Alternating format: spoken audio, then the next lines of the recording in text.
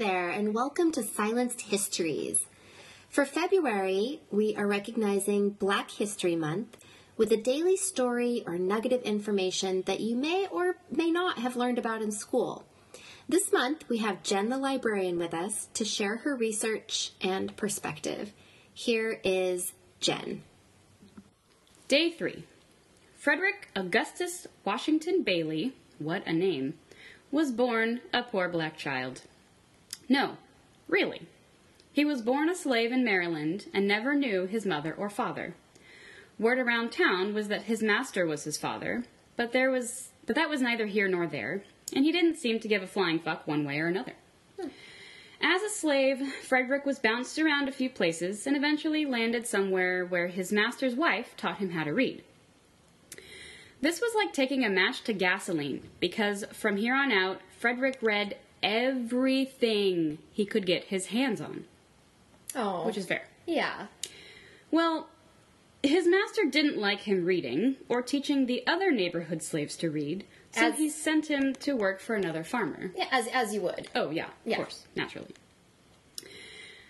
I won't name this guy, because he was a piece of shit, but he totally gets what he deserved.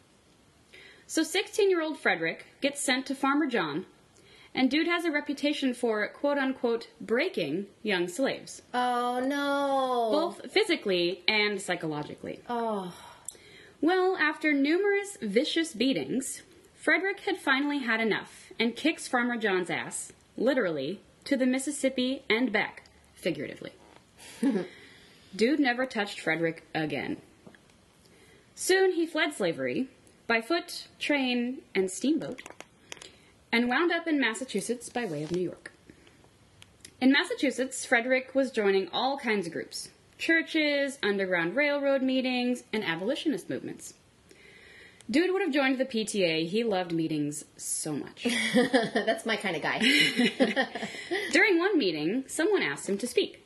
It was not an AA meeting. At first, he was like, I guess, maybe, sure? But he actually turned out to be a bomb-ass speaker. He started traveling, speaking publicly at various anti-slavery and suffrage meetings, and writing his life stories. Needless to say, people really liked him. Well, people who fought against slavery, anyways. White folks who saw him speak were like, golly gee whiz, I didn't know a Negro could be so eloquent. White folks who read his book were like, how in tarnations did a black man write such moving literature?